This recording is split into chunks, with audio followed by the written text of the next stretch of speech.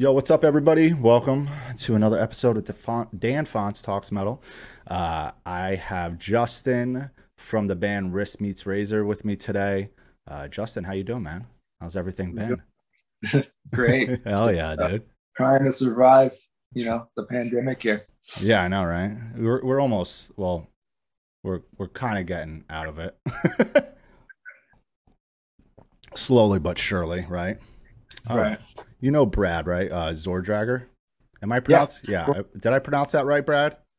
The most interesting last name ever. He said, "Hey, Justin." Yes, I did. I did it.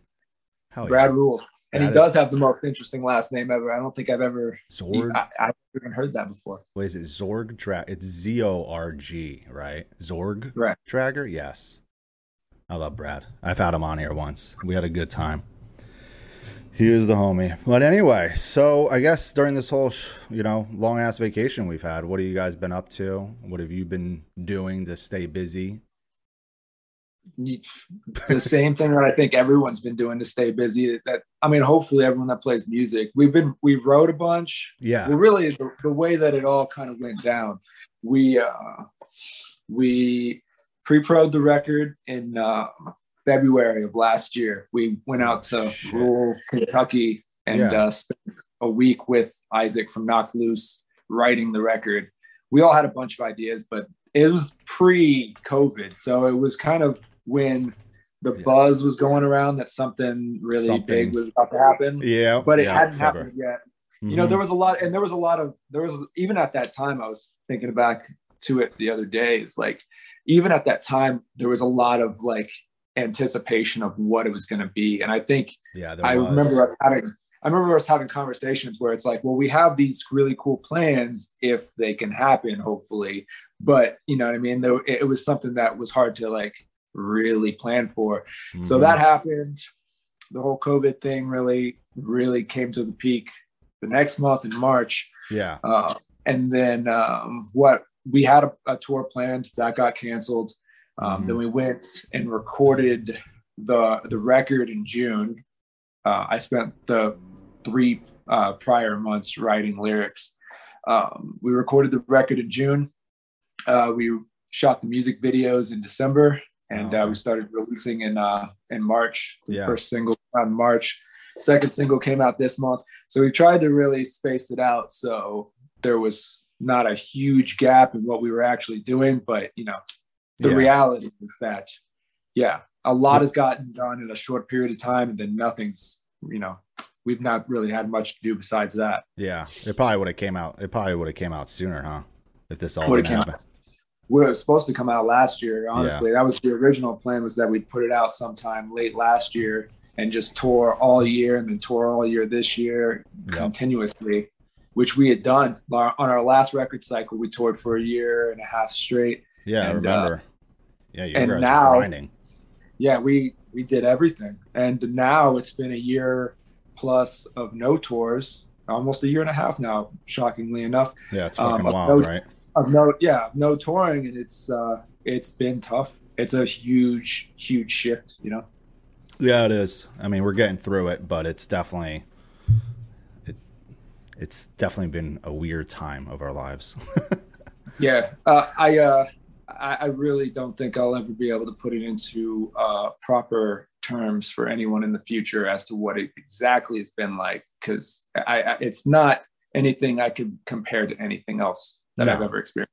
No, I don't think any of us expected this to happen.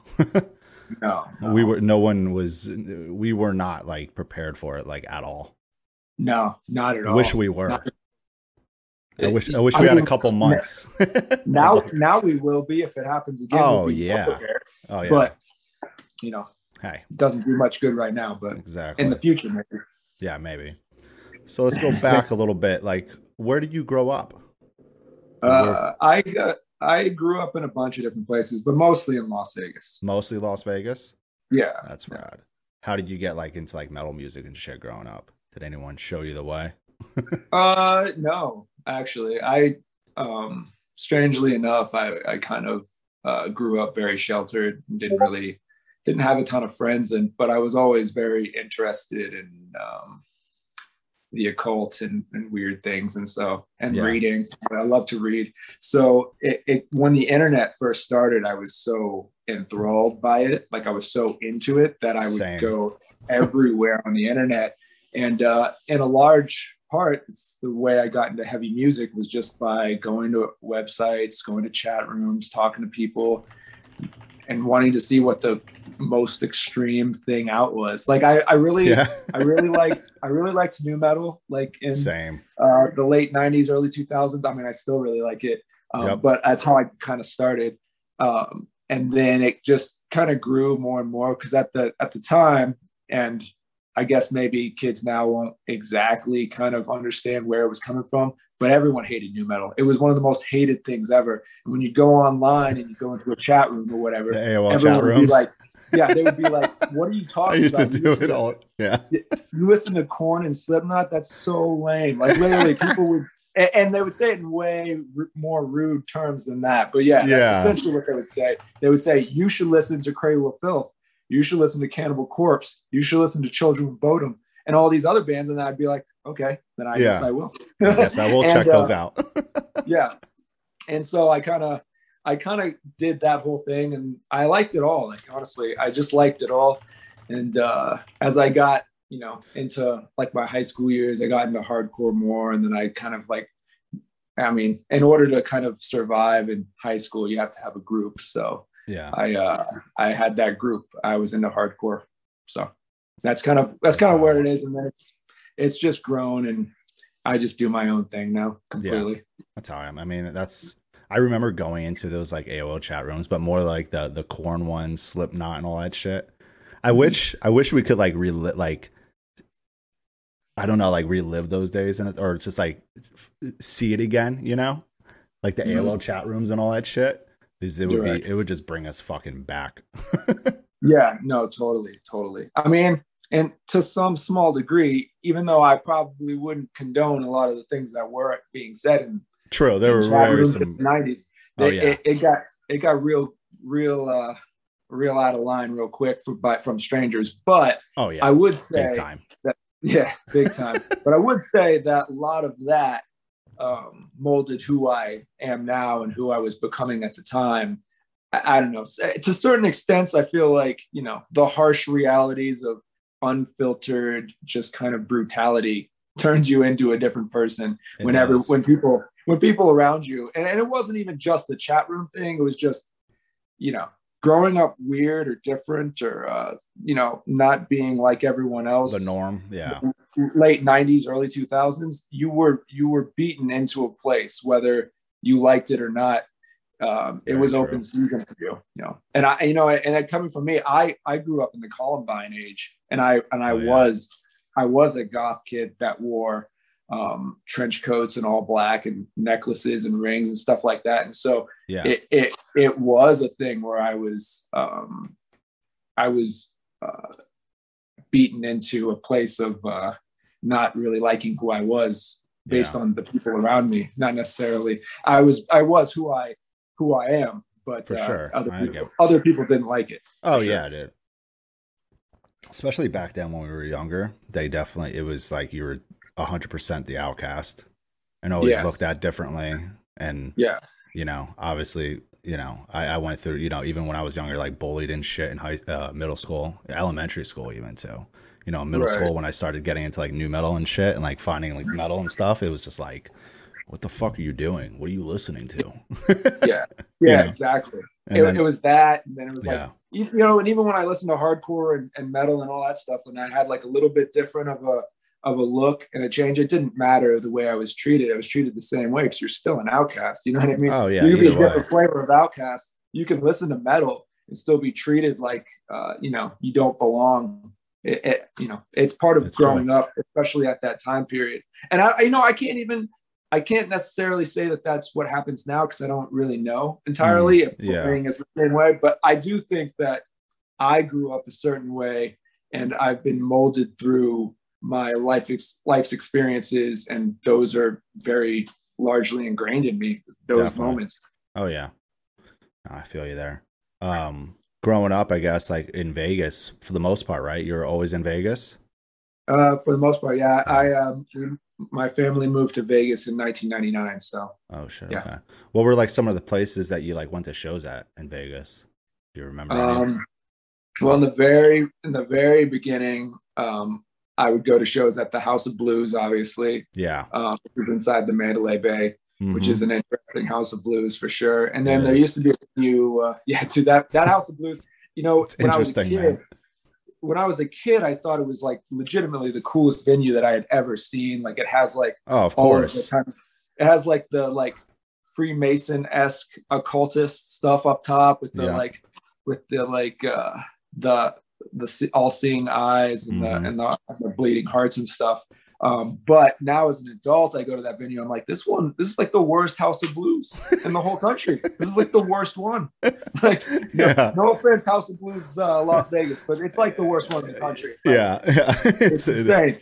But at the time, I thought it was so amazing. Yeah, you thought it was rad, so cool. Right? Yeah. Yeah, it was like the coolest thing ever. And it's like the floor is super small, the security is overzealous, they're real mean, throw people out for anything, and you really can't mosh at that House of Blues because I've seen them go into the crowd and bear hug people just for moshing, and not even for like hardcore dancing, just like push moshing. For push like it's pretty ridiculous. Wow, yeah, that's I've seen that at House of Blues and shit. I'm like, these fucking like, what are you doing? Especially for some reason, the Vegas one is one of the worst. You think it's the worst one? Yeah, it's probably. And when I was younger too, like, the only shows I would go to there were ones with a bunch of like new metal bands on it. So it would be a bunch of freaks like me, and we'd all be trying to fuck with the security guards and just getting thrown out all the time. Yeah, like getting sat on. Like the security guards would do weird stuff. Like if you were like kind of like acting aggressive, they'd sit you on the curb and like be like, we're gonna call security, and then we're gonna call the cops, and you're gonna get arrested for trespassing. Dude, I always remember. Yeah, like even back like when I started like booking tours and stuff, like and putting stuff in Vegas, it was always a pain in the ass to get tours booked in Vegas. But when they would happen, it was just always most of the time like a shit show.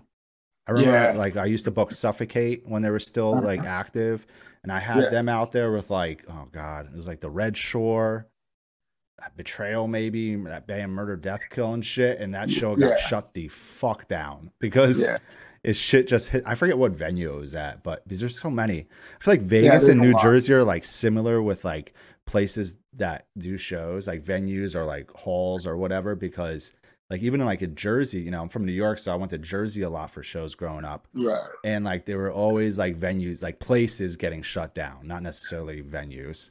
It was always a thing, and I feel like that was like a thing in Vegas. It was like always just like going through different places. Like so, we had a bunch. Yeah, there was just like a shit ton. We had a bunch of different venues, and we always kind of have. Like it's kind of strange. Like Vegas as a music scene, and not even just for metal or hardcore, or metalcore, or anything like that. As a general music scene, we've always been the wild, wild west out here, and that was another thing.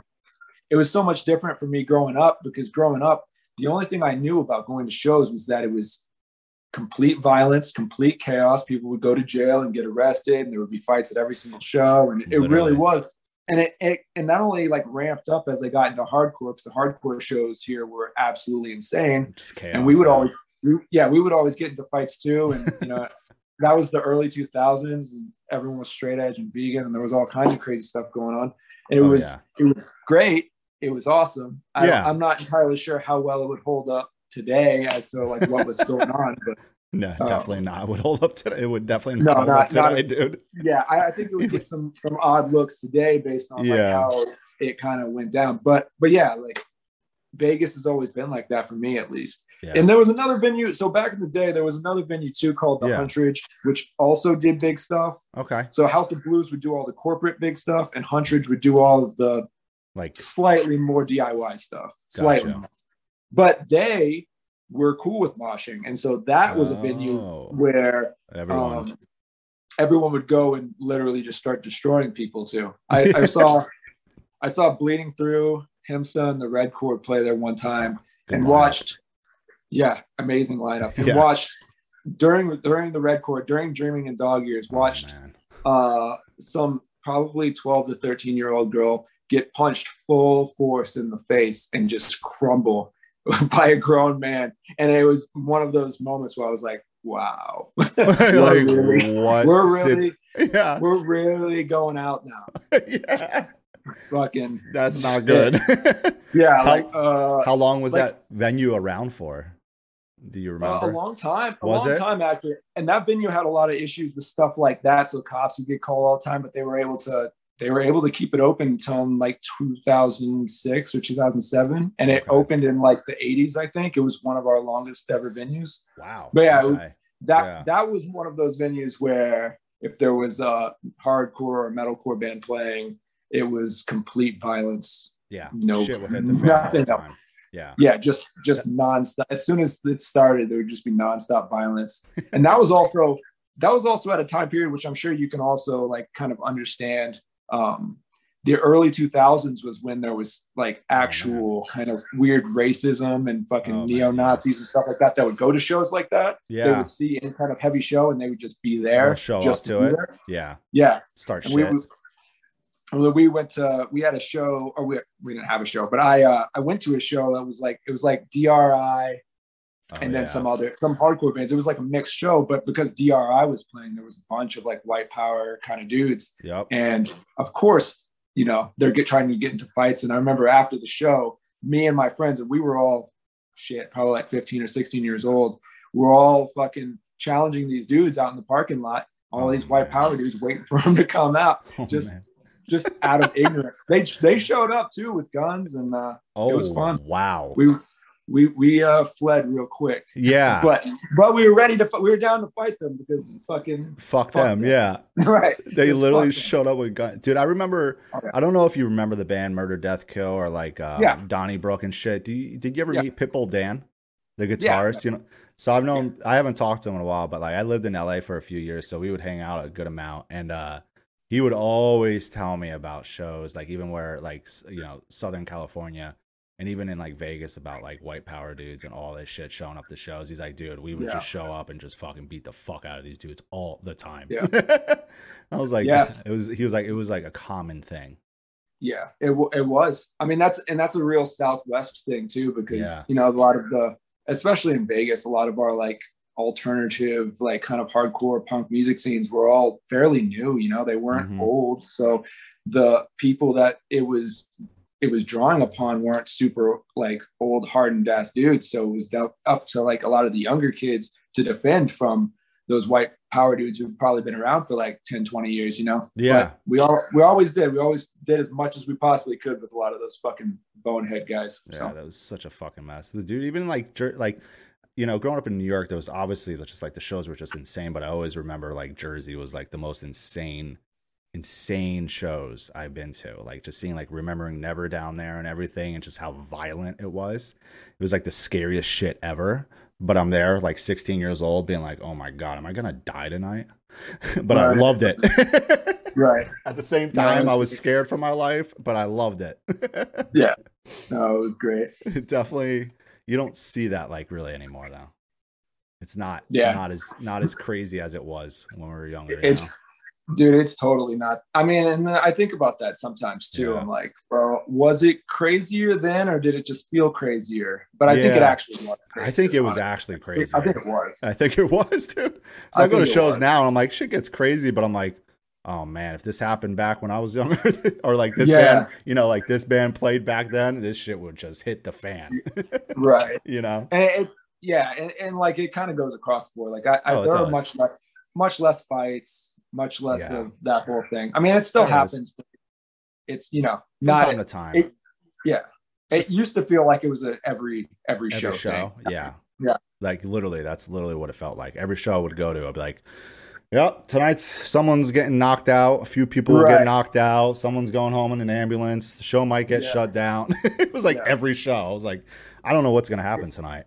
It was every single show. I mean, it was cool because I remember, and I don't know, maybe it's not cool, but at the time, like when you go to the show, it was, at the time you go to the show and you'd have all that anxious energy because you'd be like, something bad could happen tonight. But like the anticipation of like that in and of itself was kind of a huge rush. Like it's a rush that it was a rush. Yeah. I would get like anxious going to shows. Like when I was younger, like I wasn't, like 15, 16, I wasn't driving yet, I don't think I didn't get my license till I was 17. So I wasn't driving, so my dad's like dropping me off. And I remember being like on the way to the venue, which was in Poughkeepsie, New York, the Chance, and like being like anxious. Like I will never forget feeling that way, which is kind of crazy. But like I remember always feeling like anxious showing up to the show. Right. Kind of like tense and whatnot, but like excited at the same time.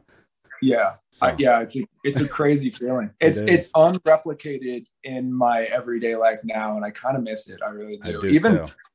Even playing shows and touring and stuff, that kind of has its own aspect of like kind of anxiety that goes into it, and it is kind of a similar kind of nervous, right? Like feeling, but it's not the same where you're legitimately concerned that you might get hurt or go to jail. That kind of thing is really, it's unreplicated in normal life. And if anyone out there hasn't experienced that before, it's very unique. It's a very unique project. It really is. I can't put it into words. Yeah, you can't really put it into words. It's just no. I mean, the only way I could really explain it is just being like really anxious. I don't know, like tense and like showing up in like your heart rate is going, faster than it should. And you're not I'm not even there yet. Nothing's happening. Bands are setting up. Bands are setting up on stage and you're like super anxious. Like it's just like a normal You're looking around, you're like, okay. Yeah. They're gonna fight each other. Right. That dude is for sure just knocking everyone out. Because there was always like those dudes, that just went way too hard. And you're just like, oh, God damn it. This is going to be one of those nights. Yeah, exactly. Oh, shit. But anyway, those were the good old days. With Wrist Meets Razor, how did this band form? How did this all come together? We started in 2017. Jonah kind of was doing it as this kind of bedroom-esque screamo project. He had posted about it. He had posted about it on his Facebook, but he didn't really give any information as to what it was. And it was one of those things. At the time, we really wanted to do a much more like mysterious thing where like our identities weren't necessarily attached to the project. Yeah. Like it was very nameless in the very, very beginning. And so I had figured out, I had just kind of process of elimination figured out that he wasn't just posting it, he was actually the guy doing it, just based on what other people were saying and how he was responding to him. So I messaged him about it, and I was like, because it didn't say that on the Bandcamp or anything like that. And in no way did he say I did this. He just said, I found this kind of thing. Okay. I like that. But so I figured that out and I messaged him, and I think both him and I had been in other bands and that had just kind of broken up or done whatever. And so it was a thing where we were both kind of had voids in our, our musical kind of careers, I suppose. So I hit him up and I was like, we should try to do this as like a real thing. Like if you're into it, like I would love to be a part of it. And he was, and kind of just started from there. Yeah, the rest is history, really. Because he's in a few different bands, right? Inclantation. Am I pronouncing that right? Is Jonah in that? No, Jonah's he does a lot of his own kind of things still. Oh, okay. He does a band called Glass Killing Floor with Brian, our drummer. Oh, okay. I'm referring to your drummer. Yeah. Right? You are. Okay. Right. Sorry, I'm getting things mixed up. No, it's all good. It's all good. But yeah, no, I mean, I think things have definitely shifted where I think Wrist Meets Razor is, kind of the main focus for all of us at this point. But Jonah does a lot of, he still does a lot of his own stuff because he just loves writing music. So he does a lot of his own kind of cool things.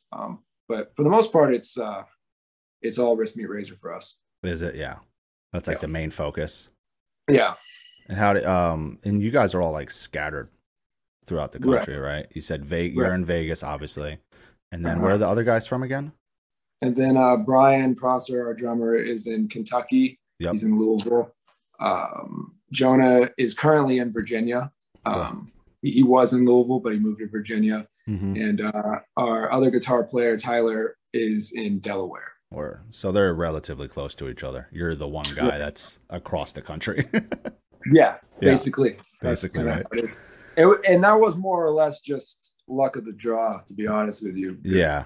I feel like we all just kind of like lucked into it, but there are just, I mean, I think there are probably more musicians on that side of the Mississippi River. That's what it seems like, at least to me. Yeah. Yeah. Probably. That's what it definitely seems like. Yeah, because the band really caught my attention when you guys released Misery Never Forgets. That's when I was like, oh, damn, who's this band? Because you guys, like, there's like this resurgence of like the old school metalcore sound coming back that I've grew up on, you know? Yeah. And same with you, obviously. Yeah. So it was like when it started coming out, I was like, damn, man, all these, it's coming back. I'm like, you know, I think the one band that really made me notice it more, like the most, was Vane. Like when they their EP, but I didn't find them on their EP. I found them they played This Is Hardcore Fest, but I found the video that 856 did, and I love all the shit he does, by the way. That dude rules. Yeah, he's great. And I found that video he did of them, and I was like, damn, what? I remember just like playing it I watched it, and I'm like, this is fucking sick. Then I put on the EP, and I'm like, oh, this EP doesn't sound that great. It was like fine, but like the video like made them sound better. So I'd always play that video. I'm like, man, it's like old school metalcore sounds coming back, like the shit I grew up on. So when I discovered you guys, and I was just like, damn, this is fucking awesome. Like, I love this. I love that these bands are like writing shit like this and bringing that sound back, because I feel like there was like this period of time where I don't know, metalcore or whatever you want to call it was just like very stale.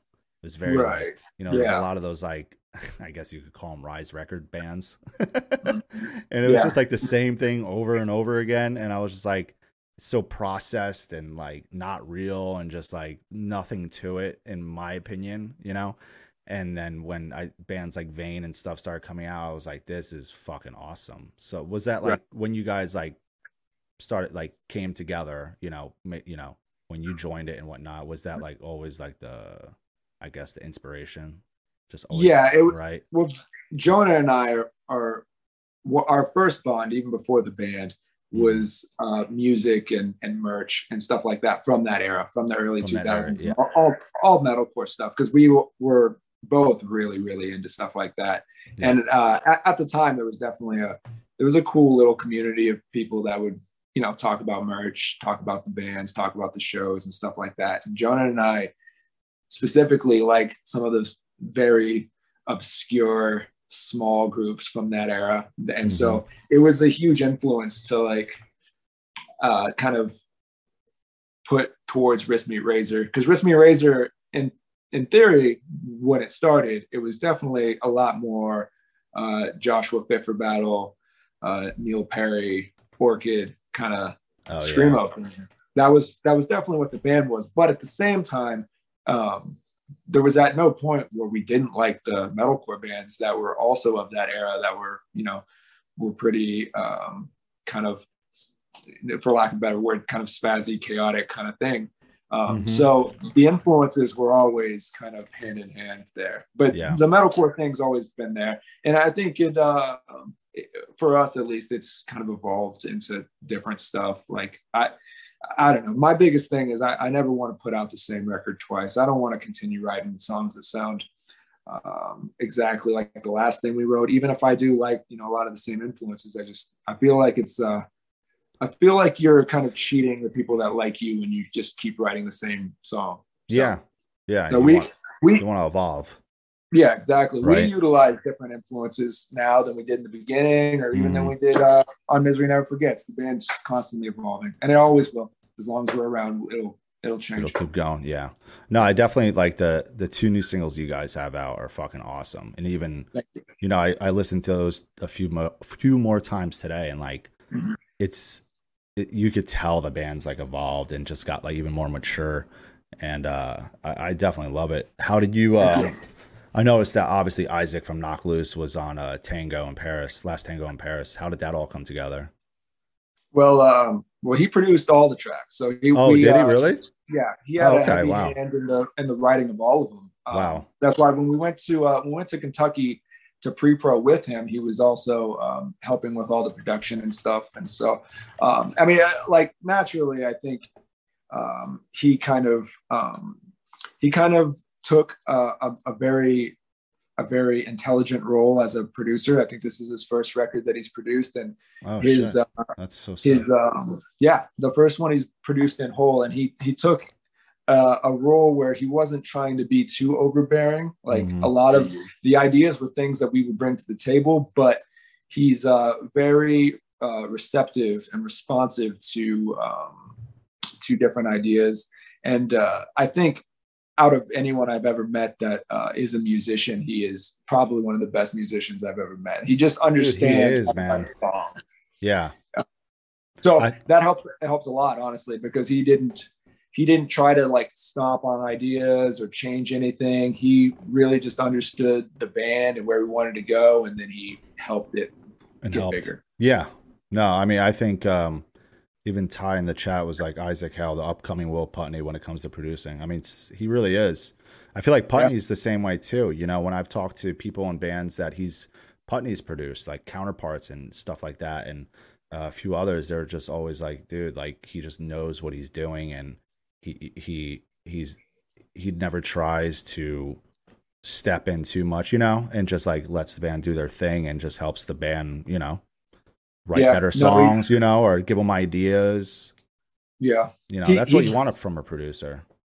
And he gets it. The thing is that he understands we're in a very strange position, I think, as far as rock music goes. I think rock music is maybe at its lowest points. It's been at its lowest points for years, but I think it's maybe it's at its lowest and most boring points right about now, in my opinion, at least. But Isaac is a dude that, despite all that, understands how to write a good song, regardless of the genre. And so you don't really have to like have a trendy kind of songwriting kind of thing with him. He knows what you want to do, and he's able to put it into something that fits with what you do. He's not trying to force you to write some trendy kind of modern metalcore thing or whatever. You know what I mean? Because I know what you mean, exactly. The way that rock and metalcore is sold now, especially, like you have to have a very specific thing for a lot of the producers, and Isaac's not like that at all. And it really is what I think what will put him ahead of most in the future. That's rad. So who went on to mix and master the record? Did Isaac, or you guys sent it out? Isaac didn't mix and master it. What happened was, so we pre-pro'd with Isaac. I went back to Vegas because of the pandemic. I wrote all the lyrics, and then we went to Brick Top in Chicago, which is Andy Nelson from Weekend Nachos. It's his studio. Bunch of great records came out of there. Fucking a couple Harm's Way records. Oh yeah, he's done a good amount.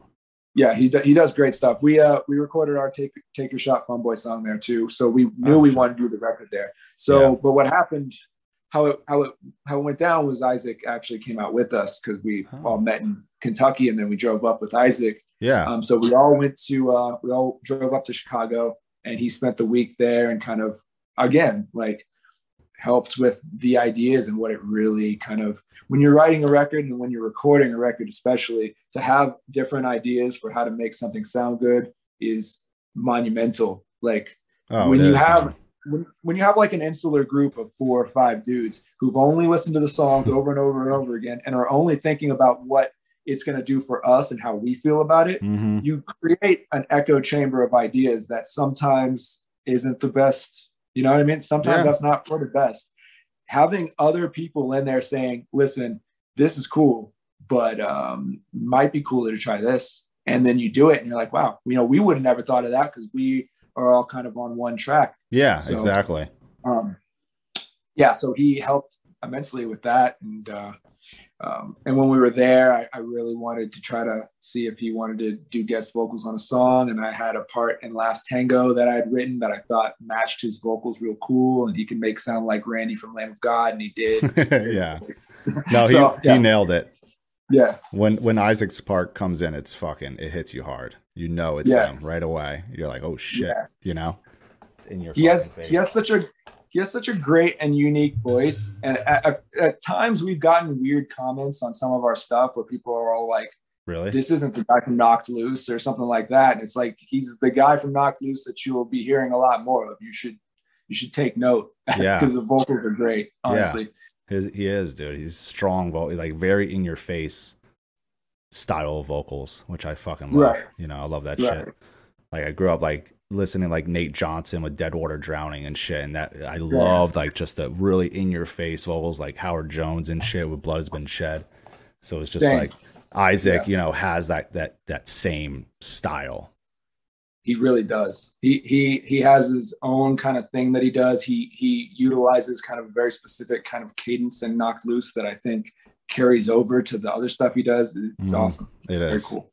Had a cool question from Ty in the chat Sure. for you. Other than the proposed tour that so many people have been asking for involving See You Space Cowboy, Static Dress, and If I Die First, are there any throwback metalcore bands that you wish Wrist Meet Razor can tour with? Well, personally, I would love to tour with 18 Visions or Bleeding Yeah. Through. That'd be great.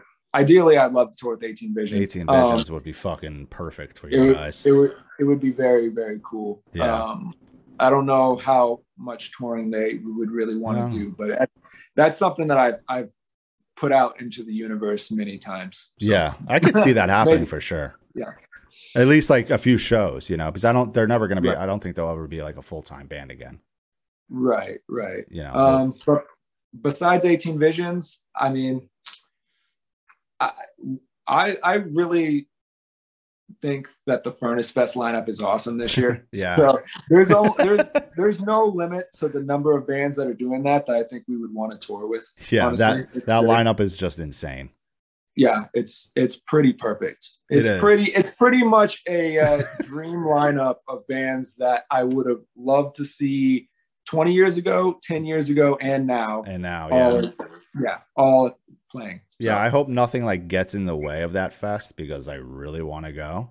So I'm like, you know, there's all bands like I grew up going to their shows for the most part. You know, there's some young bands on there too, which is sick.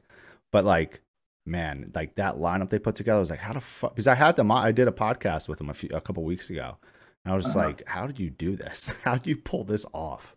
Yeah, because at first, when they first pre-pandemic, when they first started announcing bands, people were like, is this real or is this like, are you fucking with us? Like they literally had people hitting them up, being like, is this a real thing? Because no one, you know, a lot of like younger people. Or whatever, like a lot of people didn't know what Furnace Fest was. So, you know, a lot of people were like, what is this, like a new fest? Like, no, this this was like the Hellfest of the South. Of the South, yeah. Like that's what it was, you know, and but yeah, it's just like that lineup. Yeah. Like you guys like fit like perfectly in that lineup. No, totally. I mean, I don't know. Maybe you could put in a good word for it. We've been trying to get on it. So. Well, yeah, I could. I will ask. I'll tell Colin and I was like, Colin, let me talk to Ryan over there in chat. Maybe we'll get Wrist Meets Razor. Just squeeze on there because I plan on going. Like I booked the hotel, which was a good deal because if it does get canceled, knock on wood, they give you a refund up until like the day before. So I was like, okay, I might as well just book this now. But yeah, it's working good that it's going to happen, though. I feel like it will. I mean, everyone, you know, I've talked about this a good amount, but like everyone, you know, getting the vaccine is pretty easy. Like it's very easy. Yeah, I already got my first shot, and I get my second one in like a week, I think, or a week and a half. So a lot of my friends have already gotten their second shot and everything. So I mean, it's very accessible. So I feel confident that, you know, everything that we see that's been announced for this year should happen. Right. So I agree. I think it's in a good spot for stuff happening this year for sure. Yeah. Oh yeah. But anyway, so you guys join, like Colin manages the band. Him joining 5B management was that pretty crazy? Yeah, that's that's massive. You know, Colin works with Vitalo too. Yeah. James Vitalo's assistant. So James Vitalo is real intimately involved with the band as well. And that's great. James is awesome. He's amazing. And to have them both be able to step up to 5B, I'm just real proud of them. Me too, man.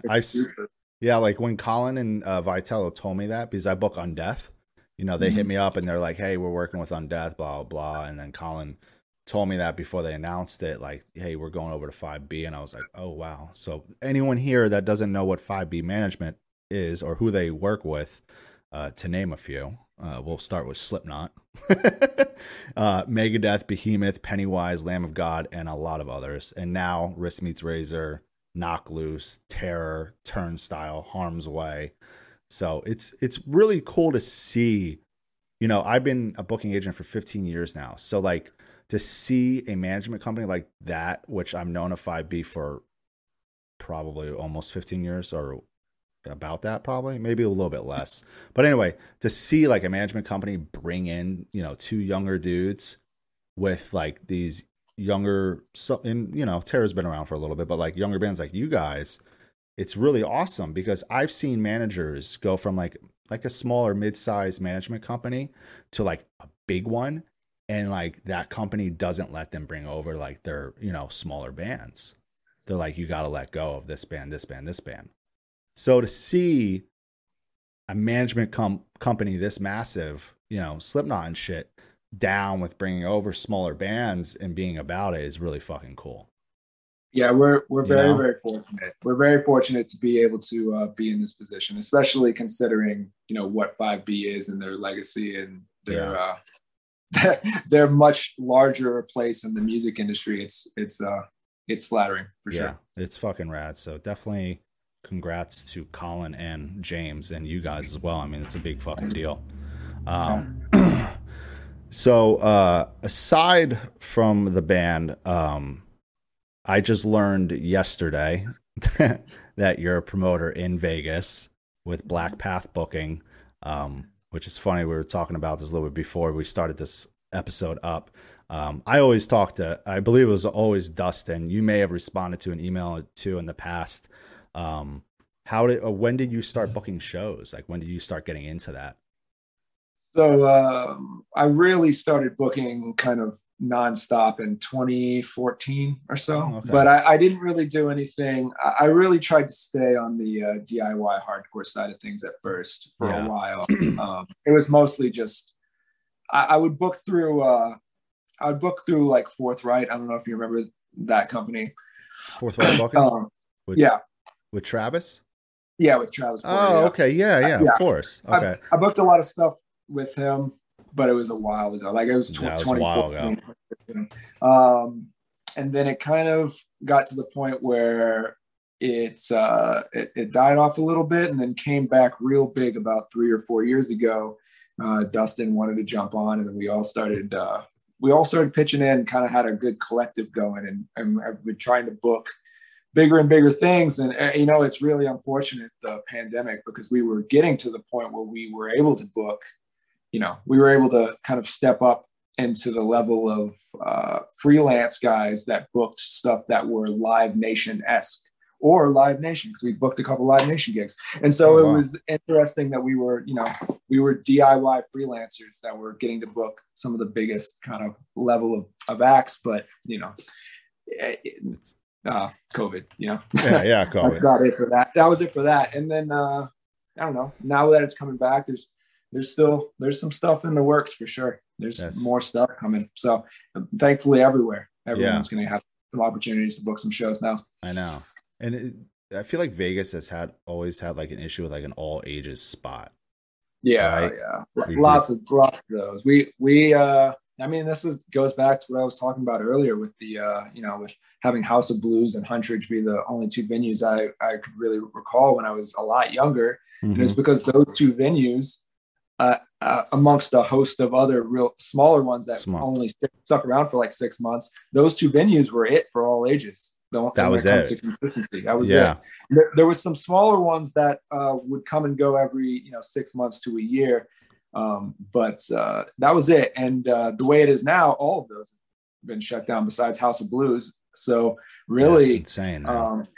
Our all ages music scene is just VFW halls, and it probably will be for the foreseeable future. So I mean, unless someone's going to be able to step up, pay for a venue, and pay for a liquor license that they could get all ages. You know what I mean? that's a hard thing in Vegas. It is a hard thing out there, huh? To have like an all ages venue with like a liquor license. It's virtually impossible. That aspect of it is, unless you're a private hall. So damn.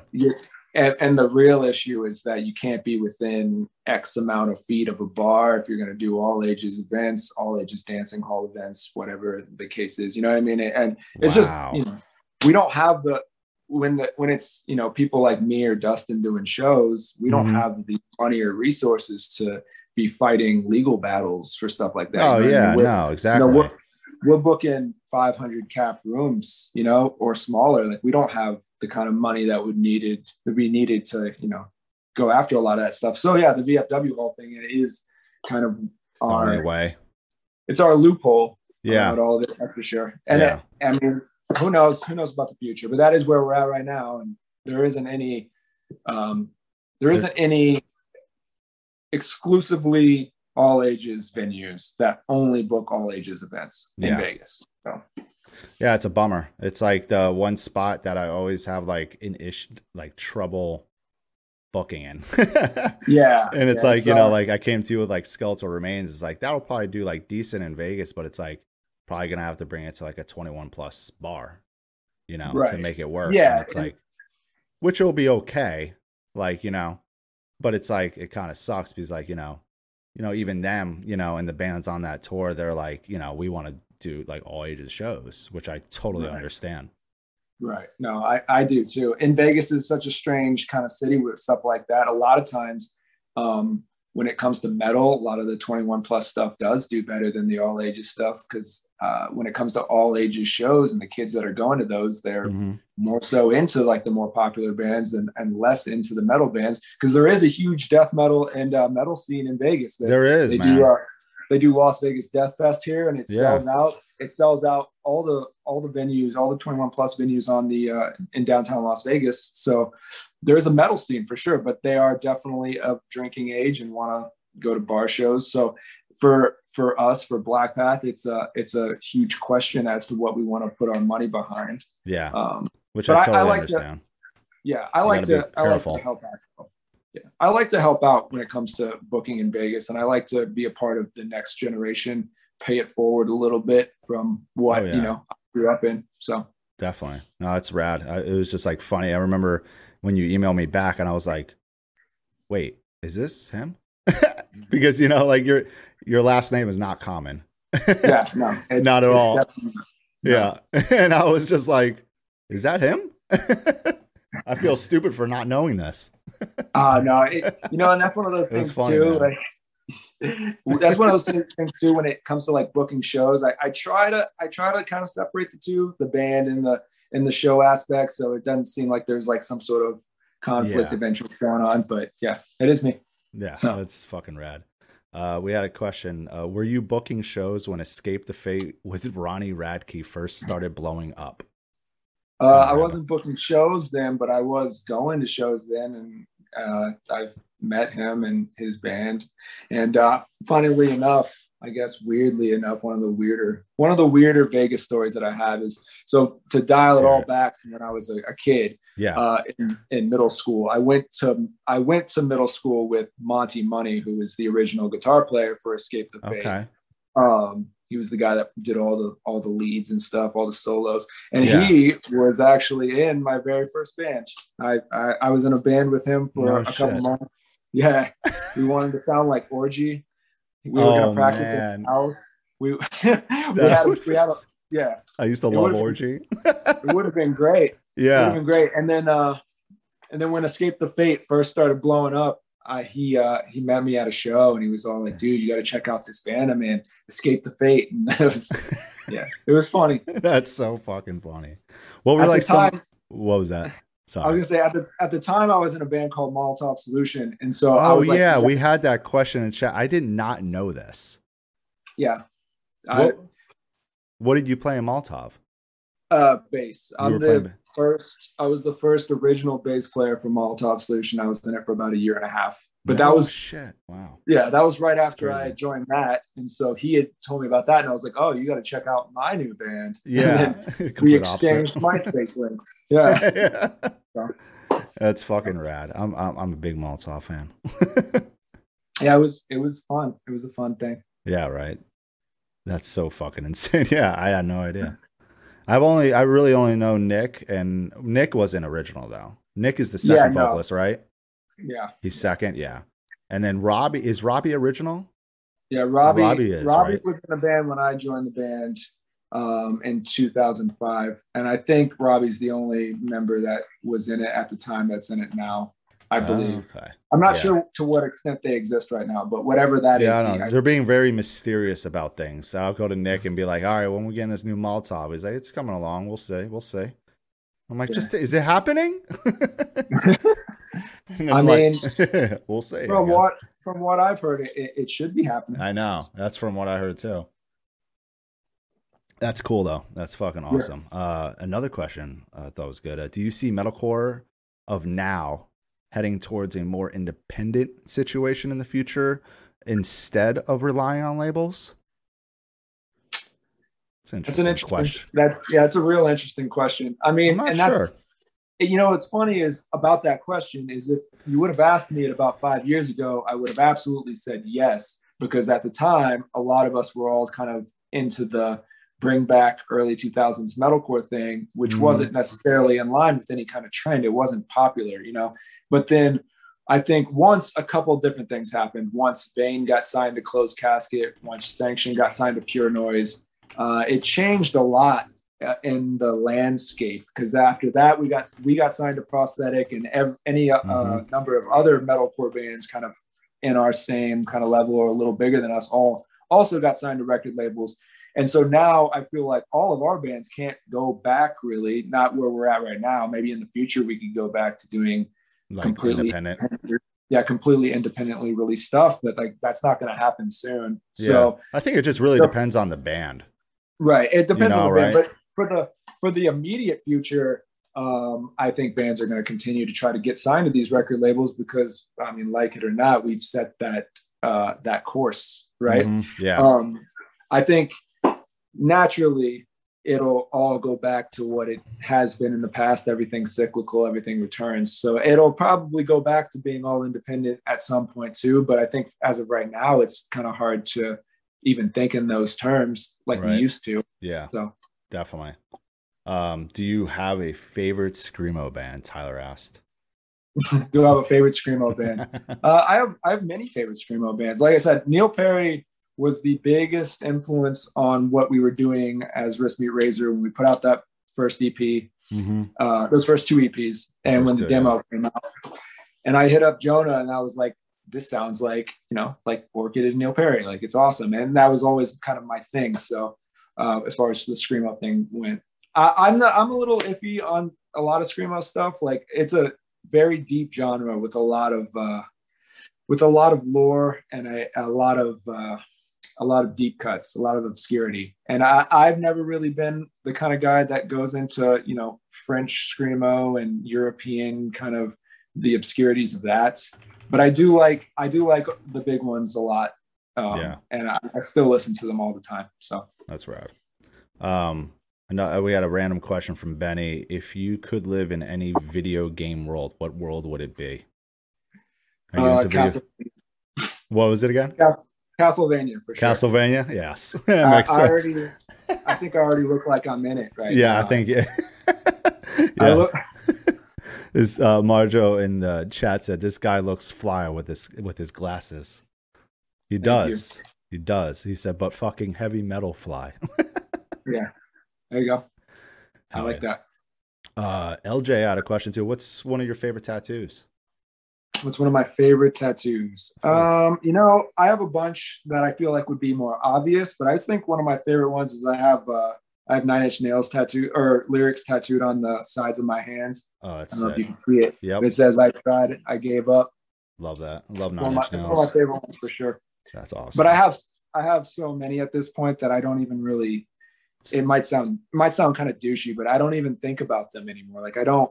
When I wake up in the morning, I kind of never see any of them. Yeah. So I don't even think about having them. So even just so used to them. Yeah. Thinking about them in terms of like which one is the one I like the most, I can't even, like, they don't even come to my mind unless I'm like physically looking at him. You're like, wait, I don't know. Yeah. I'm like, I have tattoos. I know, but I'm not sure what they're of anymore. Yeah. I forgot what I even got. Yeah.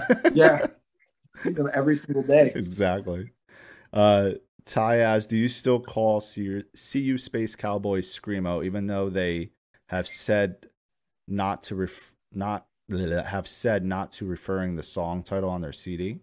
Yeah, I mean, I never called them Screamo, to be honest with you. I don't think. Yeah, they're metalcore to me. I mean, but love but that band. I think I don't know. I think that they, just from my extensive conversations with them about stuff, I don't think that they necessarily care about being called Screamo as much as they just think that title was funny. And I think that title's funny too. It's a reference. Like, I can't remember what the reference is that they're making there, but it's a funny reference. Us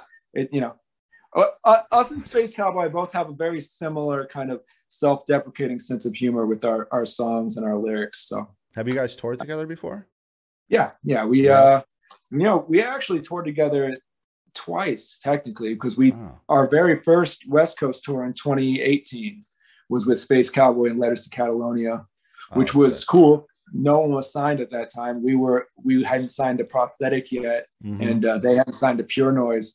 So we were just playing crazy shows, and people didn't even know who we were. It was awesome. I remember I saw them at a fest in Houston, and Through the Eyes of the Dead was there too. And I've been friends with Mike Rainey, the drummer, which he's like the second or third drummer of the band. But anyway, he's in a band, My Bitter End. But me and Mike like grew up together in New York, and I remember me and Mike were watching CU Space Cowboy, and I knew the band. I've listened to him before, so I was very familiar, And this was his first time watching them, and he's a little bit older than me. He's like, dude, this band is so sick. Yeah. He was so stoked on it. He was like, this band is so awesome. They're very, very cool. And then we toured with them again in 2019, and they did Bled Fest in Michigan. Oh, yes. In Detroit, or up somewhere near there. Yeah, it's by Detroit. It's by Howell, Detroit. Michigan, I think. Howell, yes. They don't do it anymore. But so they didn't let Wrist Me Razor play, but we set up merch anyways, and that went over great. The people there really did not seem to enjoy it that we were set up very much. But anyways, so they played. They played. I'm not sure the kids there were like ready for whatever it was going to be. So they played. Yeah. I did a guest spot with Space Cowboy, and Connie like dove feet first into the crowd, into some random kids wearing backpacks up front. And I think probably ruined their day. Honestly, it was awesome though. It was great. Yeah, that Bled Fest was always like a very eclectic lineup. It's pretty weird. I'm all over the place. It's one of the weird. For anyone that doesn't know, Bled Fest happens in a high school, and it's a high school that looks just like your high school. It's not a special high school, which is so crazy. So you show up and you immediately have flashbacks to the worst times of your life, getting picked on, walking through the front doors of this high school. But they've set up stages, and there's like a stage in the gym, there's like a stage in like the lunch area, there's like a stage in the science room. It's really strange. When we showed up, so I never been to it. Yeah. I knew it was at a high school though.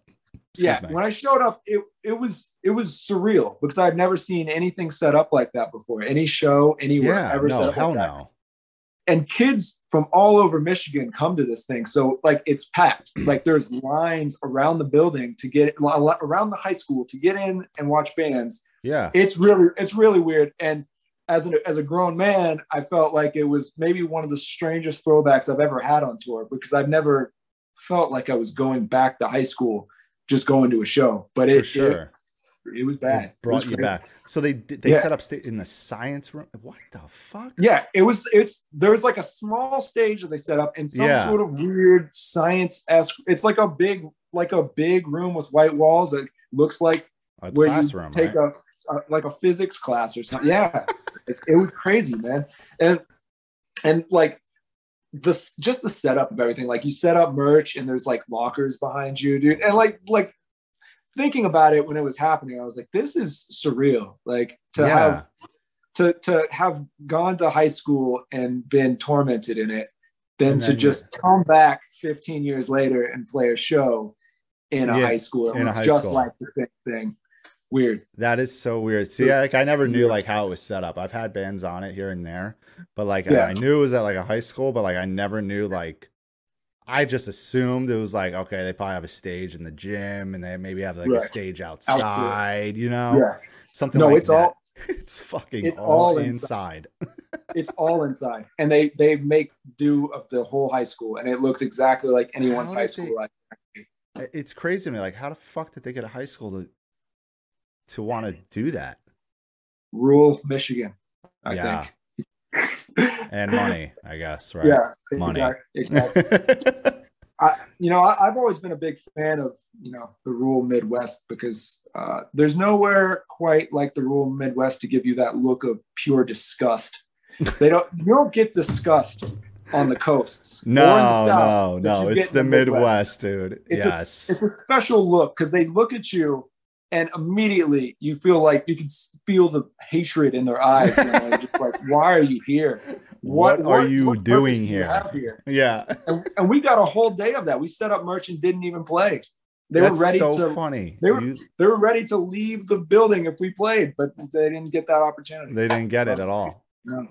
We actually sold a lot of stuff too. It was great. Really? Merch spite sales. Yeah. Because they wouldn't let you guys on it, right? They wouldn't let us play, so we just showed up and guerrilla style set up merch. Oh, so like they didn't like say that was okay. Well, I'm not sure. Maybe they did say it was okay. Maybe Colin would know better on that one. But I don't think they were specifically asked. I think we did it, and we were like, well, if they tell us to go, then we'll pack it up. Yeah, we'll pack it up then. But no one wanted to do that. And so no. It was interesting. It was quite the experience, I will say that. That's definitely fucking funny. What was gonna add? We had a question here. Will Worst Meat Razor ever play at least one SGKF song live when touring comes back? What's SGKF? So that's Jonah's weird MySpace grind side project, and the answer to that is definitely not. So there you have it. I'm not even no sure. Way. Well, first off, I don't think that they can be played live. I don't even think that's music that would translate live at all. But yeah, no, I gotta check it out. Is it up? Yeah, no, I think so. Bandcamp? I think it's up on Spotify now. Just Second really? Grade Knife Fight is what it's called. So, what is it again? Second Grade Knife Fight. I gotta check that out. It's just pull it up now so I remember to do it after we get out off here. It's as extreme and like nonsensical MySpace grind as it gets. It's just a wall of Jonah freaking out. It's not. If not, it's on Bandcamp. It is? So. Okay. I'll leave the name written down there. That's fucking funny. We had another question regarding Tyler's inclusion in Wrist Meat Razor. Did it happen naturally, or like it came to the point where you didn't want to remain a 3-piece forever? Both, actually. Both. Yeah. We didn't want to do the 3-piece thing forever. And Tyler's always been a person who's been in our on our peripherals, because he's a great guitar player. He sings for the band Foreign Hands, and he sings for another band called Vicious Embrace. And he's just always, he just always liked Wrist Meat Razor, and he's came to our shows, and we've liked him. So kind of just worked out that way. Yeah, totally. Because I'm very picky with who I want, to spend, Well, yeah, you have to be. Bandwidth. Yeah, so, you have to be. We didn't want to be a 3-piece anymore, like almost immediately, because the 3-piece thing was more so because we started off as a screamo project on the internet, like we didn't start as a band. We started as an idea, essentially. Yes. Yeah. So Tyler's inclusion was out of necessity, and it was out of just us liking him as a person. Yeah, just becoming friends with him and shit. So, yeah, I mean, and to that extent, it's not too out of the realm of possibility that maybe in the very near future we'll add someone else, and I won't have to play bass and sing at the same time anymore. So yeah, exactly. Stay tuned on that. There you go. Do you have a favorite song from Wrist Meat Razor? Yeah, I do. I would say my favorite Wrist Meat Razor song is off of the new record that comes out June 11th. It's called Nietzsche is Dead.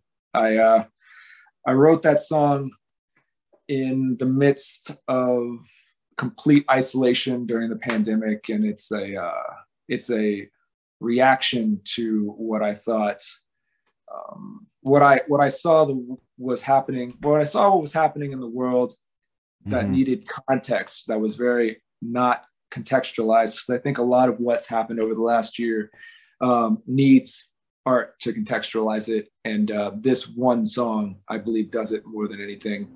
I've been a big fan of philosophy. I like to read a lot. So the song is a 1 minute 30 second long blast of philosophy and hatred. You just have to hear it. I'm stoked, man. It's a very special track that you'll be able to hear June 11th. So June 11th. Are you guys gonna be releasing another single before that? Yep. There will be another single, and there will be another music video, but that's all I'll really say about that. But yes. Can't give out. But yeah, that's sick. There's another single and another music video that we've filmed. It's ready to come out. So rad, dude. I'm fucking stoked, dude. The band, the 2 new singles I absolutely love, and I can't wait to hear the rest of the record, man. Absolutely. And to see you guys live, because I haven't seen you guys live yet. I know you have to check that out. I've never seen the band live. We aim to please when it comes to our live aesthetic and what we do. I mean, it's all based on kind of what I think some people would expect and what some people wouldn't expect. I like to put on a good show, though. I think that's important. Hell yeah, dude. Well, Justin, this has been awesome to do with you today. I was stoked you were down to do this podcast with me. Can't wait for the new record. Can't wait to see you guys live. I know you're probably extremely anxious to get back on the road. Yeah, and to put out music. Yeah, and put out music, exactly. So this has been fucking awesome to do with you. And yeah, stoked to see you and meet you hopefully later this year or early next year. Yeah, likewise, man. All right, man. Well, this is the end of it, everybody. Definitely go check out the new Wrist Meet Razor songs. Pick up the record if you're able to. It's the best way to support them. Pick up some merch. If you don't know who they are, please check them out. If you love the old school metalcore style like Vane and all that stuff, Knock Loose, even goes beyond that. 18 Visions, I can definitely compare you guys to.